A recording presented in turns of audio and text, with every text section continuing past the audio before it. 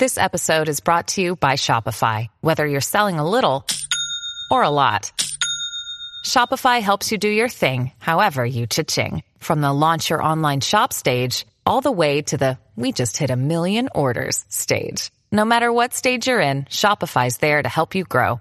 Sign up for a $1 per month trial period at shopify.com/special offer, all lowercase. That's shopify.com/special offer. By relabeling an emotion as well under anxiety or stress, like speaking in front of a crowd, if I were to just relabel that as I'm excited rather than I'm stressed, it slows us down. It takes the brake or the accelerator off the fight or flight mechanism. So of course we want to accentuate the positive self-talk, but we really want to modify and reappraise those that are self-critical, self-damaging, and those that are irrational or catastrophic, so that we minimize, again, that stress response. Welcome to the Manage Self, Lead Others Leadership podcast with Nina Sunday for experienced and aspiring people managers. This show will help you explore ways to become a more intentional leader. Each episode, host Nina Sunday speaks with some of the brightest business minds on the planet who share a passion to elevate and transform team culture. Workplace culture hides in plain sight. Is yours flourishing? Join the movement to make your workplace a better place to work. Are you ready? Because it's time to manage self, lead others. My guest this episode is the preeminent psychologist, researcher and author, Dr. Kenneth Nowack from California. Ken is editor-in-chief for the American Psychological Association's Consulting Psychology Journal and president and chief research officer of Envisia Learning. Developer of the stress and health risk assessment called Stress Scan, and 3 new validated assessments, the Innate Index, the Career Profile Inventory, and the Resilience Inventory. Links are in the show notes. Author of 2 books, it is my honour to welcome Dr. Ken Nowack. Welcome, Ken Nowack. Thank you. Tell me, where are you in the world, Ken? I'm at the beach in Santa Monica, California. Oh, so if you're come and visit. We can go for a hike, a walk, a bike ride. I don't surf, but whatever else you're into, we could do here. And I'm at the beach in Brisbane, Australia, which has been named the home of the Olympics in 2032. Oh. It'll be hosting the Olympics. So we're on the map. Look, I came across a post you put on LinkedIn. It was all about resilience and cognitive hardiness. And then I got in contact with you, and then you sent me links to your journal article on cognitive hardiness. So thank you for making time to answer a few questions and tell our listeners about it. And just tell us, what is cognitive hardiness and why you chose it to study? Yeah, maybe I'll start with a really brief story about why this topic is of great interest to me, just personally. And the story is about my father, who, when he was 8 years old and born in a very small town in Berlin called Erkner, was woken up by his parents around midnight and actually put on a train. And he was told by his parents to be good, behave, be quiet, try not to speak German if you can. And unbeknownst to him, he was actually shepherded by a great organization that still exists in France that protected my father during the Holocaust, never to see his parents and most of his family again, and was hidden for 3 years in small villages in France. And this organization was just very luckily able to sneak him out, where he eventually wound up in an orphanage in the San Francisco, California Bay Area. And those were his formative years. And I look back at his childhood and all of the adults he's since passed, but he stayed in contact with all the kids that came over with him on the ship and others that were spread out around the United States and Europe and the Middle East, and was able to really watch their trajectory, who was healthy physically and psychologically. And it was an amazing, obviously, a case study of watching my own father's experience, but it really raised that question for me of why do some people go through life trauma and events and challenges and are basically healthy, and some even go beyond that. And we have a term called post-traumatic growth. What doesn't kill us makes us stronger. and others chronically seem to be impaired psychologically and physically. And so that's what got me started on this journey of research in the area of hardiness and resilience and stress, burnout, these topics that are quite popular today post-COVID. Yeah, that's an amazing story about your father, and how wonderful of you to actually use that as an impetus to do the really good work that you do. So thanks for sharing that story, Ken. You're welcome. I mean, there's the book called Grit, and we've got resilience, and there's mental toughness. So how do you define cognitive hardiness? Yeah, glad you raised all of those labels. One of the great challenges, and one of the hats that I wear professionally as an editor for one of the American Psychological Association journals called Consulting Psychology Journal. And one of the issues we wrestle with in manuscripts that come to us for possible publications are these labels. Resilience, grit, mental toughness, it goes on and on. And many of them are overlapping in concepts. In fact, there's a concept in psychology called the jingle-jangle effect. And these are words that sometimes are used for marketing and advertising purposes that look and smell to be something different, but they're not. So as an example, you mentioned grit. It's been quite popular since. And when you really dig into the research, it's not with the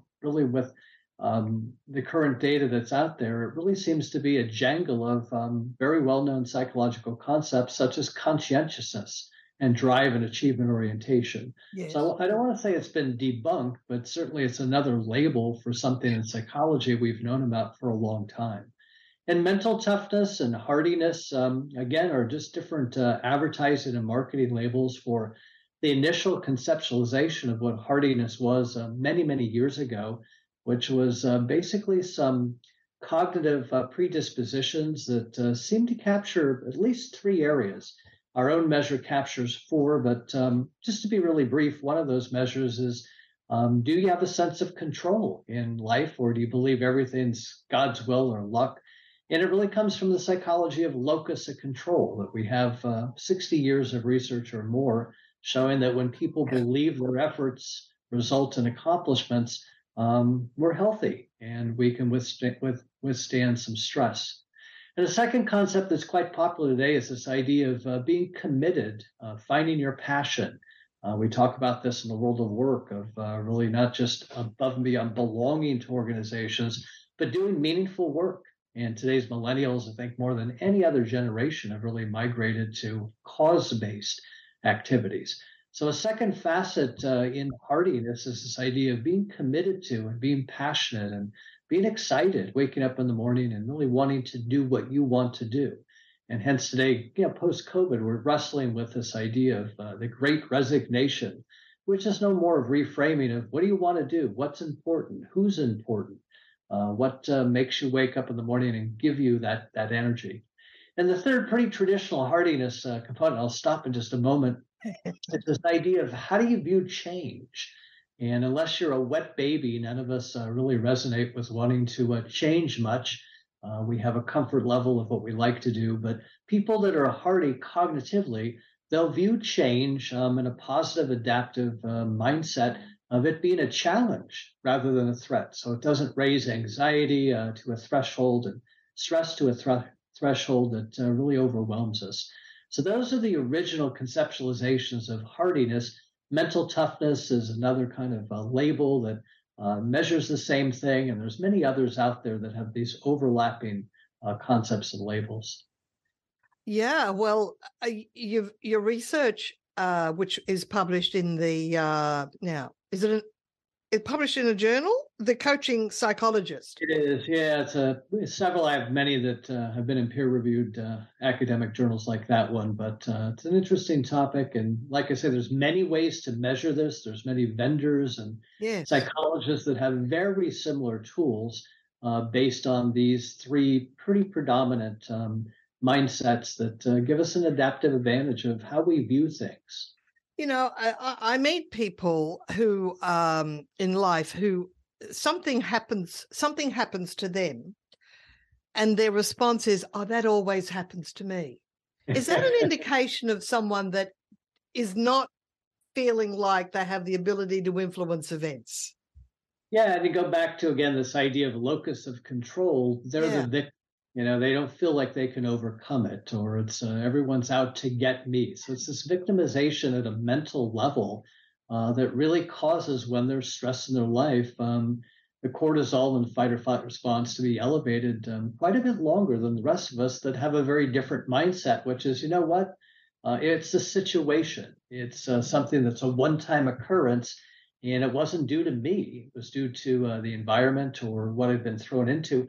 I can overcome that. I can learn from it. I can grow from it. And because that sort of ties in with Martin Seligman's learned optimism. It's like he's defined the difference Yeah. between pessimists and optimists.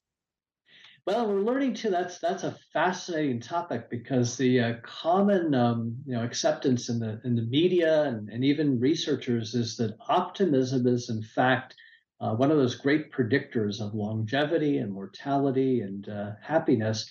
And there's been some reanalysis done by some seminal work by Michael Shire, who has done some of the initial work around this particular concept of optimism. He has his own measure called the LOT. And 2 years ago, he came out with a very recent reanalysis of all current research around optimism and pessimism. And surprisingly, what he found is it's the absence of pessimism rather than the presence of optimism that's a much stronger predictor of life, happiness, and health and well-being.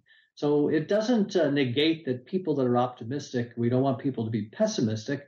But at the end of the day, when we look at it from a research perspective, we really want to look at the balance of optimism and pessimism. And it is the lack of pessimism that seems to what really buoys up the health outcomes that researchers have found for the last 20 years. That's really interesting, Ken. And what I'm thinking about is that one of the quality of cognitive hardiness is the ability to cope and to go into action, to problem solve. And if you go, this is an obstacle, I'm going to problem solve, that automatically makes you feel optimistic, because you feel like you've got control. At least you're going to take some action. Whereas if someone feels more like a victim, they'll go, oh, now what? Woe is me. Woe is me. And get caught up in a little bit of self-pity instead of problem solving. Is that sort of a possible difference? It is, and we find people that are hardy are proactive. They use more problem-focused coping techniques because they feel as if what they do will result in really particular outcomes. So if I'm willing to assert myself in a relationship or in a team, speak out and take a risk, even if I don't feel psychologically safe, we find that it's a way of coping with whatever we're dealing with in the world of work and the world of life. So it is an action orientation. Hardy people, it isn't just cognitive reappraisal, but it's a problem solving and problem focused type of behavioral coping. Yeah, because I am one of those action takers. And I do know that when I'm over the years, when I've been with friends and they'll talk about their issue, I go straight into, well, you could do this and you could do that. And I've discovered that that's not what people want. They just want some empathy. So I now zip my lips a little, and I'm going, well, I have all these ideas I could share with you. Well, I think, again, the situation is who you're dealing with. And we do find in social connectiveness and social supports, another area of a little bit of research, it's different forms of support that people need and want at different times. So that directive advice giving, problem solving, giving us your words of wisdom at times is something that people in your life will really value. Other times, as you mentioned, it's zip the lip and just be a great active listener, be there for people, and let them know you have a shoulder they can cry on and really be with you. And it's all in the timing, as you say. Like maybe they'll just process it emotionally, then they can come up and put their heads out and go, now what? What's next? Yeah. Well, this is what complicates also research in social support, is the facets of the type of support that's delivered to others and really accepted. So we have a measure of social support we use in our research, and we actually measure three things separately, but it's all within one scale. And one of those is, do you perceive there are people in your life that are there for you? In other words, your champion, your mentors, your coaches, your life partners. And if you don't, you're obviously a pretty lonely and disconnected social creature that very strongly it's predictive of shorter lifespans, more mortality. The second thing that we're asking is, independent of how many people are out there in your life, did you find that they're helpful? Did you find that they're instrumental in their advice and their emotional support and what they could be doing? So that's another facet that we look at. And finally, we look at whether or not you're satisfied with that. So there's people in your life that will really attempt to do wonderful things for you. And it's not the right timing. It's not the right thing we really need and want. So we would report subjectively that I'm really glad Nina was there, but I don't know. I didn't get what I really needed out of that interaction or that comforting. I was looking for something different. So we look at these three aspects of social support: availability, utility, are you using who's there, and this concept of satisfaction. Are you happy with whatever happened in the dynamics of that interaction between you and the other individual? It's a complicated measurement. Yes, one of the measurements, I sometimes use this in recruitment. One of the measurements I've come across, Tad James, talks about matching and mismatching. And some people are automatic matches and they see what's right. And other people are automatic mismatches, and the first thing they gravitate to is to see what's wrong. Now, I suppose if you're in an office and you've got a brochure that you're about to send off to publish, 10,000 copies or 100,000, you want a mismatcher to pick out what's wrong. But if it's already published, you want the matcher to look at it and say, isn't that great? You've done a great job. But in life, that could actually have, the mismatcher could have negative consequences, because everything that happens, they see what's wrong, or they start a new job and very quickly they see what's wrong with working there. And so they may not stay as long as a matcher that feels more comfortable, sees what's right with people, connects with people. I don't know. Do you have any opinion on that? Well, two really quickly. And one is, we could look at personality disorders that are classically defined, and people that have shadow paranoid personality disorders or true paranoid personality disorders, they look for the negative. They are tuned into and hypervigilant for people that are doing things that you and I might interpret as neutral, but they interpret as out to get them. So they have a mindset that's quite interesting of looking at the world through a lens that's more bleak and negative and cautious from that perspective. So that's one look at what's going on there that I could bring up. Yeah. Well, sounds like we're now at the nature versus nurture crossroad, which is, is it the neurotransmitting chemicals in the brain that is causing some sort of psychological response, or is it a result of some childhood wound that they haven't managed to fully heal from? And of course, people have different degrees of challenges and trauma in their childhood, but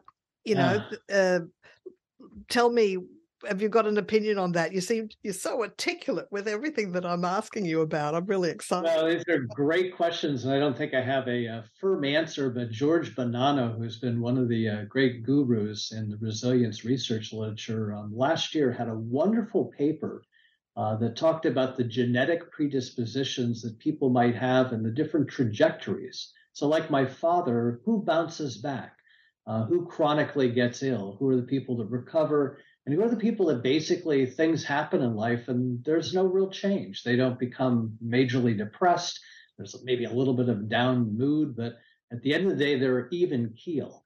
And George's research really suggests, again, that there may be some genetic predispositions to the kinds of ways we cope with work and life and the trajectories.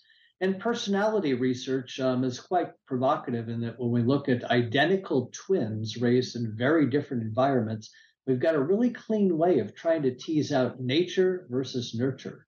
And depending on the trait, we can find as much as 20 to 30% of a genetic predisposition for things like sensation seeking or feeling energized being around people. But obviously, it's our peer group, our parenting, our social experiences that truly shape who we are. And personality drifts. It doesn't change dramatically, But as we age, we see some very significant trends in all major 5 personality factors. So your question's a really great one. It is a combination of nurture and nature, but on average, 20 to 30% of a lot of the personality traits and qualities seem to have a pretty strong genetic predisposition.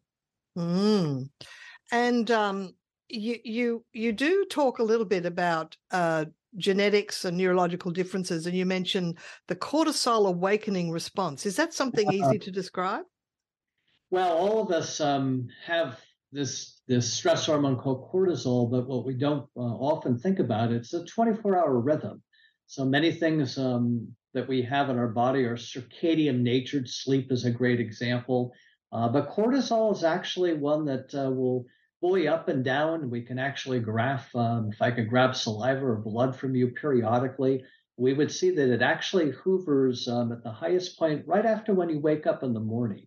And depending on that spike, it's actually a pretty interesting and significant predictor of the likelihood if you'll experience a traumatic or very debilitating life event or adverse situation, how will you react to it? And people with very large cortisol awakening spikes are more prone to PTSD and other significant life crises. So it isn't as if we're running around people's bedrooms and taking saliva or blood when they first wake up in the morning, but it's another indicator of a genetic predisposition like blood pressure, like cholesterol, that a lot of times we can do behavioral things to cope and intervene, and sometimes we need pharmaceuticals to control it. But those are indicators, again, of resilience, one of several that we can take a look at that are quite fascinating. But that one is a circadian, a 24-hour rhythm with an ebb and flow over 24 hours. So the $64,000 question is hardiness a learnable skill? This is what my latest academic paper was really trying to focus on, and the answer is yes and no. So really do see it as... I totally agree. It could be conceptualized as an individual trait, meaning that something that's somewhat fixed, it's fairly stable, I can measure it, and it gives me an idea to what extent during stress you will actually recover more rapidly or get sick. So if I were to drop in your nose droplets of cold viruses, rhinoviruses, and I were to take a look at what's the likelihood they will actually result in you developing a full-blown cold, we find things like personality factors and things like hardiness will either insulate people from developing colds, or those that are low in hardiness actually have more manifestations of it.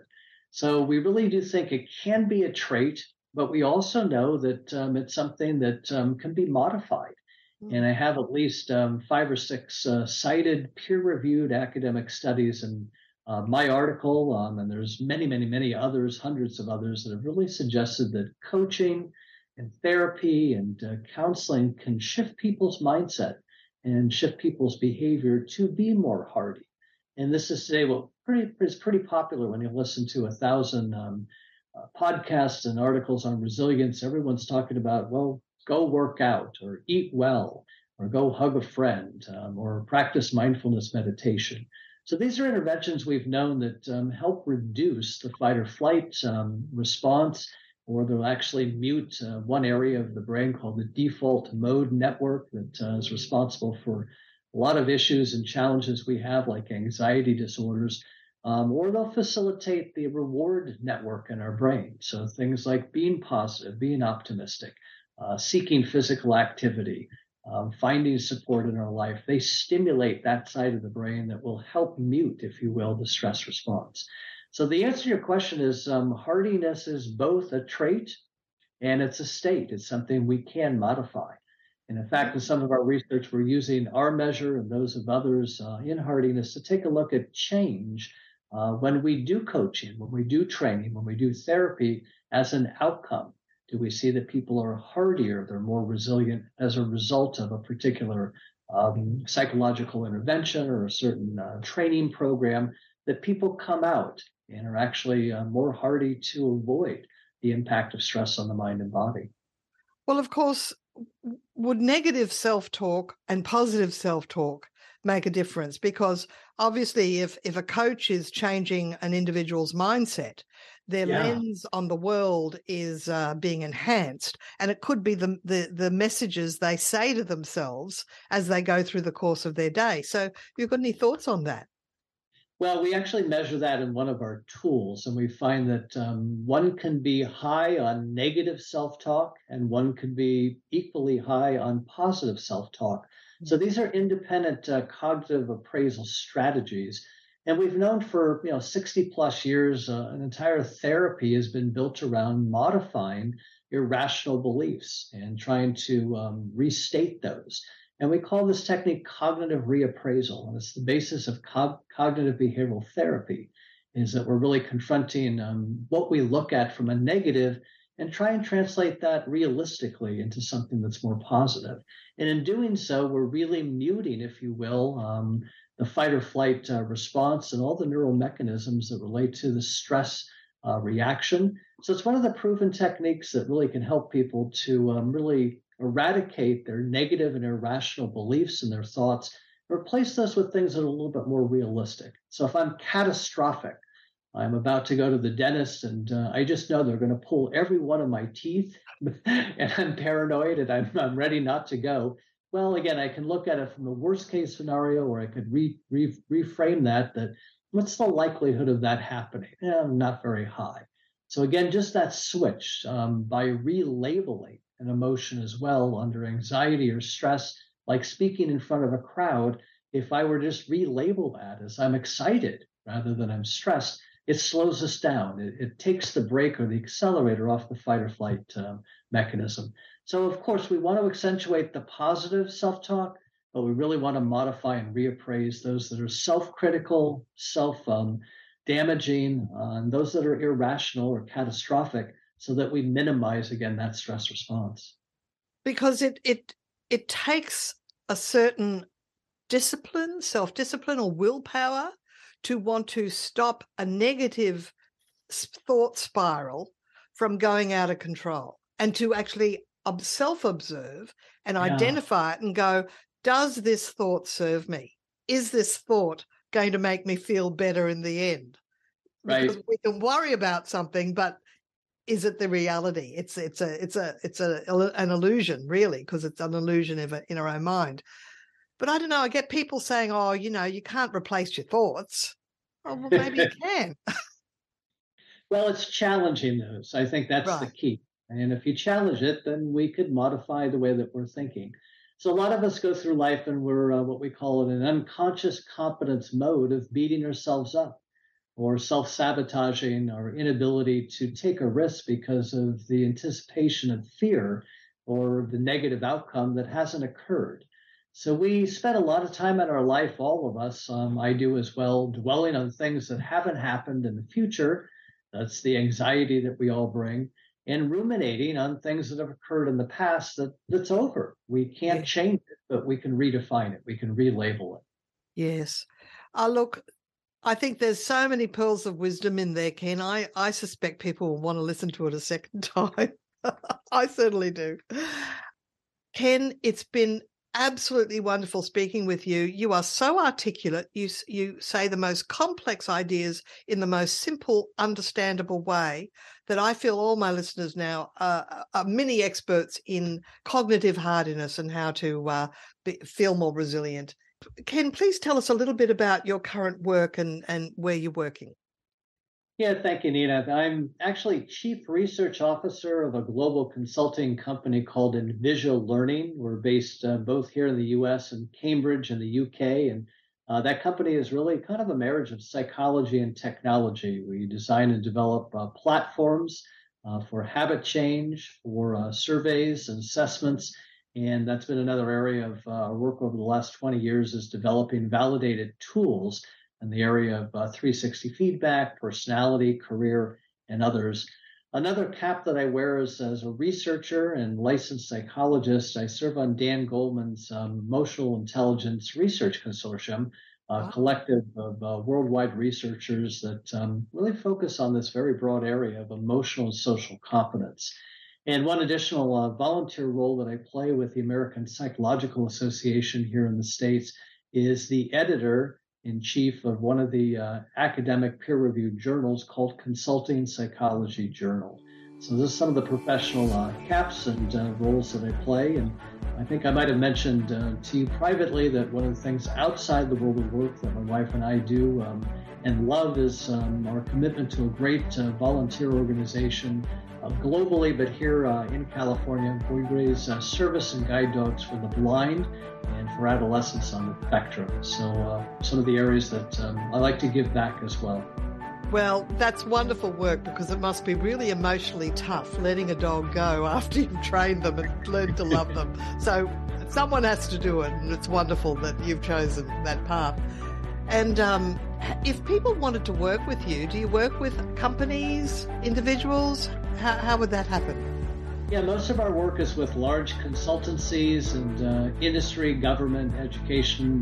Most of our purchases of our tools would probably be organizations, although we do have some individual coaches, psychologists, trainers, consultants that are purchasing and using our platforms and our technology as well. Well, it'll all be in the show notes, your website and your contact details. So thank you so much today, Ken. Ken Nowack, it's been an absolute pleasure. Thank you, Nina. Nina Sunday is on a mission to help leaders transform culture. To book Nina Sunday CSP to speak at your conference, visit ninasunday.com to request a proposal. Nina travels from Brisbane, Australia for in-person presentations Australia-wide. Twice certified virtual presenter, Nina Sunday presents virtually, globally, for any time zone. This podcast is a part of the C-Suite Radio Network. For more top business podcasts, visit c-suiteradio.com.